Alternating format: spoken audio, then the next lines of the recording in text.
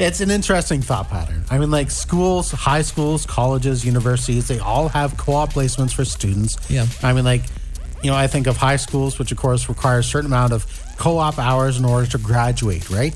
You think of the community hours. I mean, like, you even talk about it with kids going into high school. Hey, if you volunteer, you can get some of the community hours done towards your high school diploma. Mm-hmm. I mean, like, we've said that to students, even volunteering for our VBSs and stuff. Mm-hmm. Colleges and universities, of course, have this in place for their fields of study. Yeah. Is it wrong? I don't think so. I mean, like, the idea being that we're learning the value of volunteering for the betterment of the community. So even in churches, I mean, like, you're volunteering for the betterment of the kingdom, right? Mm-hmm. It was designed to instill values in youth to give back to the community, to live, that they live in, rather than just thinking of themselves. And that was the whole point. And listen, would you rather be in like a co-op, or would you rather be sitting in your classroom anyway? Yeah.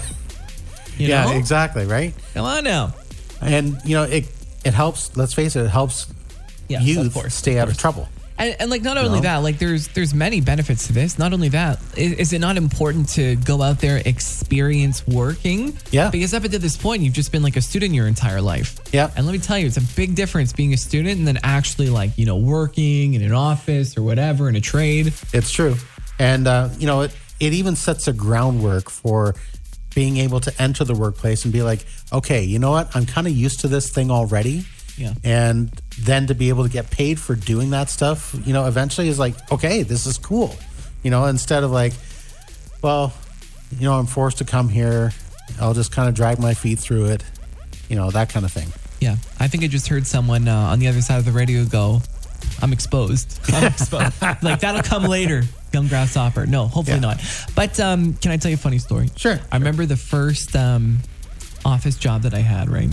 Okay. Just like, I'm fresh in my teens, okay? Uh-oh. So much love in my heart. There's still love, okay?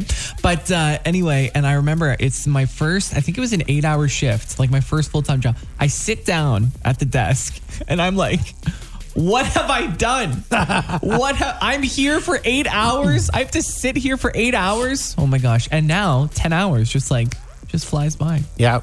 Look at that. Yeah. Well, I think of this, I mean, like, my son is, my younger son, he's actually one of the summer student interns at our church this summer. Oh, nice. And so he and 2 other students are working together, the VBS and soccer camp, nice. That kind of stuff. And so, yeah, the first week, I asked our pastor, so how was it? He's like, well, he fell asleep. No, it wasn't that he fell asleep. He was like, well, they kind of worked their way through it, but, they're more in a pattern this week, getting things done. Yeah. So and that's how it works, right? Yeah. I mean, like, they're not used to, working at a place. It's just kind of like, okay, well, this is now work.